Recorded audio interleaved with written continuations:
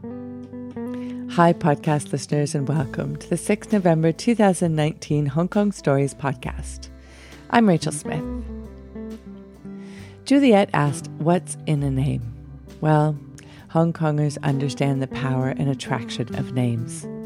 Many of us have several. Names to suit our circumstances, names for work, names in our government ID, and names among our friends.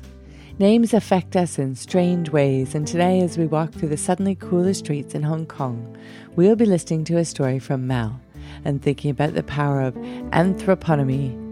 After Mel's story, we'll hear one recorded in 2017 from Frida about the cost of a picture. Before we get to this week's stories, however, a big hug goes out to our loyal Hong Kong listeners. We know the world is difficult just now, and we want to say thanks and stay safe. Thanks go out to our overseas listeners as well. This week, hellos go out especially to listeners in Brampton, Canada, Accra, Ghana, and Vero Beach in Florida and Beach Haven in New Jersey in the USA. Thanks for letting our stories into your ears. The host of our December show, Salmai, is working very hard to get together the stories for the 4th of December live show at the Fringe. Mark your diaries. Tickets will be on sale soon for the show. You can find the ticketing link and all the other information you need about us at hongkongstories.com. Hong Kong Stories. It's better than drama. It's better than comedy. It's real life. And now with the story from our June show with the theme Rewind. Here is Mel.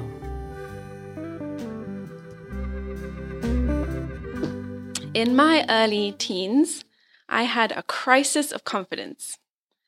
I suddenly realized that I wasn't the prettiest or funniest or most popular girl at school. And in those really early, fragile, formative years, identity was everything. I really needed something to anchor my identity to, something to make me special. So I thought about it for a long time. What makes people special? And then I came up with the answer. The one thing I needed to solve all my problems was a better name. Now, my mom had named me Melanie after her best friend. Most people think that's a perfectly normal name. Not me. I watched how people responded to other names, like Aurora. That is such an exotic name. Not mine. We have these preconceived notions of what people with certain names are like. Victorias are regal. Roses and lilies are beautiful. I wanted a name like that. My sisters had cool names. Juliet, straight out of Shakespeare. And Jade, a beautiful green gem. We'd always tease Julie about finding her Romeo. And every gift we ever gave Jade was green. She had to like it because it was her name, right? To this day, I don't think I've actually ever asked her if she likes the color or not. Anyway, Melanie derives from the Greek word melas, meaning dark. It's where we get melanin, the pigment in our skin, melanoma, skin cancer, and melancholy, literally black bile, a mental disorder characterized by sullenness, gloom, and depression. Thanks, Mom.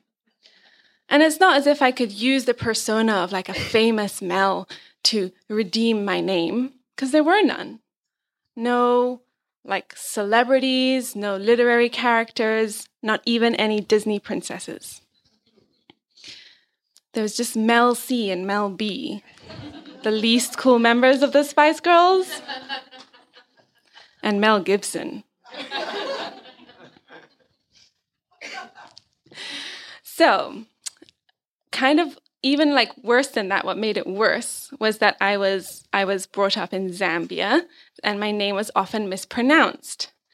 So Zambians have this tendency of taking the E sound off the end of names that have it and adding it on to names that don't.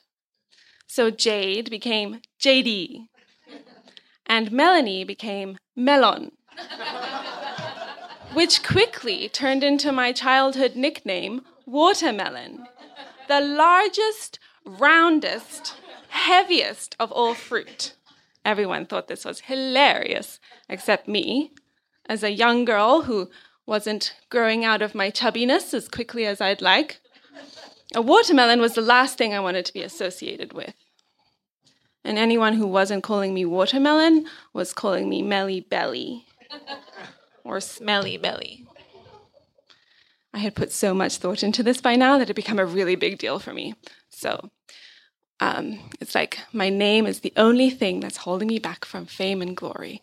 So I went to my mother with a very important request. Mom, take me to court. I want to change my name. Really? And what would you like your name changed to? Jasmine. Like from the movie Aladdin? She was trying not to roll her eyes. Yes, then I will be beautiful like her. If you call yourself Jasmine, it doesn't make you actually look like her. You know that, right? But if my name is Jasmine, then my nickname will be Jazzy. Darling, people don't really choose their own nicknames. They just kind of come up naturally. But Mom, please. She said no. I was doomed to be a depressed watermelon for the rest of my life. And then something happened that I thought might change my mother's mind. So now I come from a very Christian family. And when I say very, I mean like evangelical Christian. So speaking in tongues, Holy Spirit, prophesying, the whole shebang. My mom was the head of the church, so we'd often have prayer groups in our home. And one day, a visiting prophet decided he wanted to anoint the youth as future leaders of the church. So he gathered all the youth in the prayer group and made us stand up in a row. And then went down the line one by one, laying his hand on our forehead, muttering in tongues, and then coming up with a grand vision for the future of each kid while their parents looked on in eagerness. A mousy-haired, buttoned-up woman stood behind us, moving in parallel with the prophet, hands outstretched, ready to catch anyone who might fall under the weight of the Holy Spirit's power. I wasn't sure if I believed in any of this, but I went along with it anyway. Now, prophets are supposed to be able to tell your future without knowing anything about you. And this guy was asking for our names first, which is kind of normal. I mean, it's fair enough. But I kind of suspected it was just because he needed something to work with. First up, David. David, I see that often you feel insignificant and small. He was quite a short guy. But the Lord says that one day you will slay giants and become a warrior for the kingdom of God. David and Goliath, I see what he did there. Next up, Abigail, my cousin. Her name means father's joy. She was the only girl in her family, and she was literally her dad's favorite child. Abigail, the Lord says that you bring the Heavenly Father much joy because you will bring lots of lost sheep back into the fold. Easy. My turn. And what's your name? Melanie. It means dark, I said in a challenging tone. See what you can do with that, mister. Prophet laid his hand on my head and mumbling in tongues, shaka shaka nama. Tongues was always kind of like a variation on Shaka Zulu and Shamanamana. And he kept going on for an unusually long time. So long that I could hear the sounds of adults shifting in their seats. I was keeping my eyes closed like a good Christian girl. Someone went to the kitchen and put the kettle on. The hand on my forehead was starting to sweat. And the mousy woman behind me was getting tired of holding her hands out. I could tell because instead of two hands gently resting on my back, there was now only one. And she kept shifting from left to right. It's very uncomfortable. Part of me was willing him to come up with something good to say about darkness and salvage the wreck that was my identity. But the other part of me saw an opportunity. If this guy didn't come up with anything good to say, my mom might see the light. That God did not approve of the name she had chosen, and she'd be persuaded to call me Jasmine. Finally, the prophet spoke.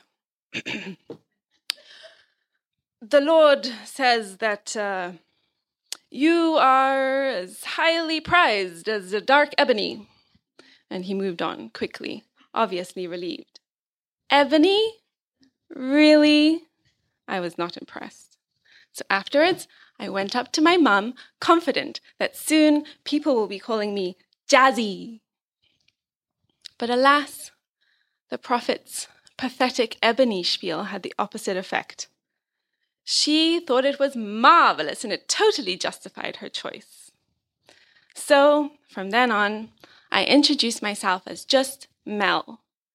That way, people could still think that I was a pretty Melissa or a happy Melody. And if they did, why correct them? Because after all, what's in a name?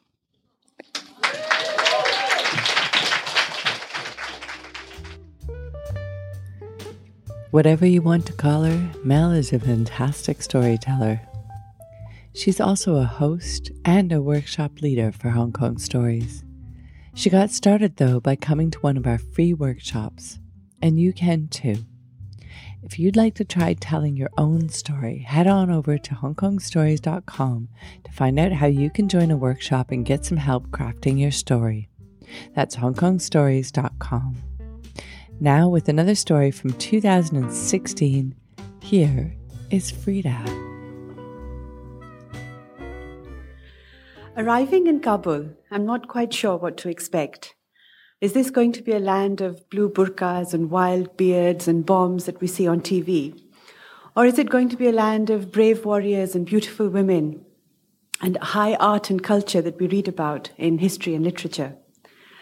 Our briefing at the Pakistan Embassy seems to suggest the former. Don't take photos, they warn us. Don't go out after dark. Don't talk to anyone. And to emphasize their point, they tell us harrowing tales of people who've been picked up by the notorious security service, the NDS, whisked away only to return with deep physical scars or psychological scars, or worse still, never to return at all. And hearing their stories, I'm almost glad that we, that's me, my husband, and Dr. Manzoor, who's Pakistan's ambassador to the World Trade Organization, are only there for a short while to attend a trade fair, and then we'll go back home safe to Pakistan. So the next day, we go to the trade fair, spend about an hour walking around, and then we're free with the whole day ahead of us empty. We have a car and a local driver, and though we doubt it, we ask him that is there anything to see here in Kabul?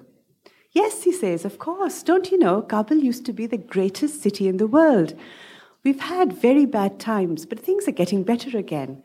As we say in Afghanistan, after every darkness, there is light. And to illustrate his point, he takes us to Bagh-e-Babar, the royal gardens, where the first Mughal emperor of the subcontinent is buried. During his time, Babur ruled over a vast empire and great riches, but it was always Kabul he yearned to go back to. His tombstone today carries the words that he used to describe Kabul. If there is a paradise on earth, it is this, it is this. And when he built these gardens more than 500 years ago, he built them according to his vision of paradise, with green terraces and waterways and orchards of pomegranates and apricots and almonds and grapevines. And centuries later, his gardens of paradise were turned into a theatre of war. During the 1990s, these gardens were bombed and plundered and left in ruins. And over the past several years, conservationists and craftspeople have been working to restore the gardens to their original beauty and open them to the public as a park. So now when we look out over the gardens, we see all sorts of people everywhere enjoying themselves, university students, girls and boys out sitting together having a picnic, children running around, families sitting together warming themselves under the winter sun. I'm about to take a photo, but my driver stops me. They are watching, he says, when I say, it's okay, we're fine. He says, no, they are watching. Who, I wonder? The gods? The Americans, he explains. And I look up, and then I see it. It's a white blimp, the dirigible. It's an American military surveillance balloon, ever present in the skies of Kabul, scanning the land below with a camera said to be so strong that it can read the time of your wristwatch. Next, he takes us to the National Art Gallery. It's in the middle of the city, crowded with cars and people, dust and noise. But the art gallery itself is an oasis of peace, set in an old mansion surrounded by beautiful gardens. The gallery staff rush to welcome us, drawing back dusty curtains to let in the light, looking for keys to unlock the rooms of the gallery. And as we walk through the gallery, they tell us how just a few years earlier, the Taliban had walked through some of these rooms, and they had slashed and destroyed more than 200 paintings because they showed human figures, something that went against their religious code. And how the gallery staff, many of them artists themselves, had tried to save what they could by painting over the figures, turning faces into flowers, turning bodies into trees. And now that things were getting better again, they'd begun the painstaking work of removing those protective layers of paint and letting the figures re-emerge again. Soon it's time to go back to the hotel, and our driver drops us off, but we've had such a good day and we've had so many interesting conversations, we're simply not ready to go back to our hotels and spend a long evening in front of the TV. My husband suggests we take a walk around the neighborhood, and so we do, joining the throngs of people on the wide pavements, old trees branching overhead. Before long, we come across a small bookshop. It has a turquoise-painted wooden front and large windows, and through the windows we can see piles of books stacked on the shelves, on the floors, running up along the wooden staircase. There's an old man sitting behind a desk. There's maps and artwork up on the walls. And with the golden light spilling out into the darkening evening where we stand, it looks like a bookshop from a book. And as we read the name, we realize it is a bookshop from a book. It's the bookshop from the book, The Bookseller in Kabul. The writer had spent several months living with this bookseller during the Taliban years, and then she had written about her time with him and his family in a book. In it, she praised him for being a local hero, for continuing his book-selling business and becoming a clandestine supplier of titles that the Taliban had banned. But she also showed him as a tyrannical head of household, quite ruthless with his wives and children. Excited by our discovery, we do what anyone would do. We take a photo. I stand in front of the bookshop, my husband takes out his mobile phone, Dr. Manzoor takes out his mobile phone, they take a photo of me, put their phones back, and we move on. Or I should say, we try to move on, because as I'm standing there waiting to cross the road, first of all I hear a shout, which I ignore, and then I feel something against my shoulder. And I look back and I see a man standing there behind me with a uniform, and the thing on my shoulder is the tip of a rifle. I'm not sure what to do, so I smile and I indicate to him that I'm about to cross this road, so I am going to walk away from him and his rifle. He shakes his head. I turn back to look for my husband and Dr. Manzoor, and they too are now accompanied by men with guns, and we're being led towards this building with tall, thick walls like a fortress, and there are watchtowers along the top of the wall, and in the watchtowers there are men standing there, and their guns are also trained on us. And as we go through the gate, I read the name, and this is the headquarters of the National Defense Service, the notorious NDS that we'd been so diligently warned against. They take us inside into sort of a yard, and they make us line up against a wall. It's a white wall, but I'm quite concerned to see that it's streaked with red stains. And we stand there under a weak yellow light from a single light bulb suspended above our heads. The NDS men stand in front of us. They say something to us we don't understand, and we reply with something they don't understand. I suggest we communicate in single words. Dr. Manzoor goes first.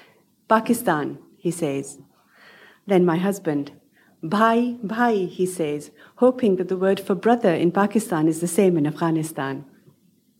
They turn to me. Sorry, I say, and I roll my eyes in the direction of my husband, trying to tell them that whatever has happened, and we have no idea what has happened, it's all my husband's fault. And they should just take him away. And let me and Dr. Manzoor go free. None of this makes any difference, but they do seem to like the idea of communicating in single words. The senior NDS man steps forward, he puts his hand out, and he says, passport. So we hand over our passports. Then he says, phone. So my husband hands over his phone, Dr. Manzoor hands over his phone, even though it's a new super smart phone. I don't have a phone, so I just say sorry again and roll my eyes in the direction of my husband. The man holds out Dr. Manzoor's phone and says, photo. So now we have an idea that this is something to do with the photo, probably, that they took of me outside the bookshop. Dr. Manzoor steps forward to unlock his phone, but the problem is that he has about 700 photos on his phone, and it's a new phone, so he's still not very familiar with how to use it, so he can't immediately locate that photo. So we all gather around his phone under this weak yellow light bulb in a circle, and we go through each photo one by one. There are several photos of the inside of Dr. Manzoor's mouth. And Dr. Manzoor mimes to show us how he had a toothache and how he'd taken photos to send to his dentist. Our captors look at him with concern and make sympathetic noises. Then there are a series of identical photos of a couple at a wedding. Our captors look at the photo, seem to wish them well. And by the time we've gone through this detailed chronicle of Dr. Manzoor's daily life, the atmosphere has become quite convivial. And then comes the photo. There's me standing outside the bookshop. It's dark, it's grainy, quite unremarkable. But the NDS officers, through their tone and through their gestures, make it quite clear that they want us to delete this photo. But try as we might, we simply cannot delete this photo. The phone either goes back to camera mode or gallery or home screen or some funny filter. I try, my husband tries, Dr. Manzoor tries, each man in this circle from the NDS tries, but this photo refuses to be deleted. Eventually, someone does manage to delete the photo, and the whoosh of the departing image mirrors the sigh of relief that we let out. With the photo gone, passports and phones are handed back, handshakes are exchanged, smiles all around, a car appears, and finally, 2 hours later, we're escorted back to our hotel. As our driver had said earlier in the day, after every darkness, indeed, there is light. Thank you.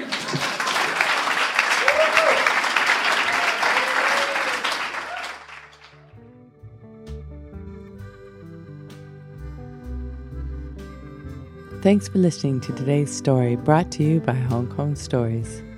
The music for this podcast was created and performed by Andrew Robert Smith. Everyone has a story to tell.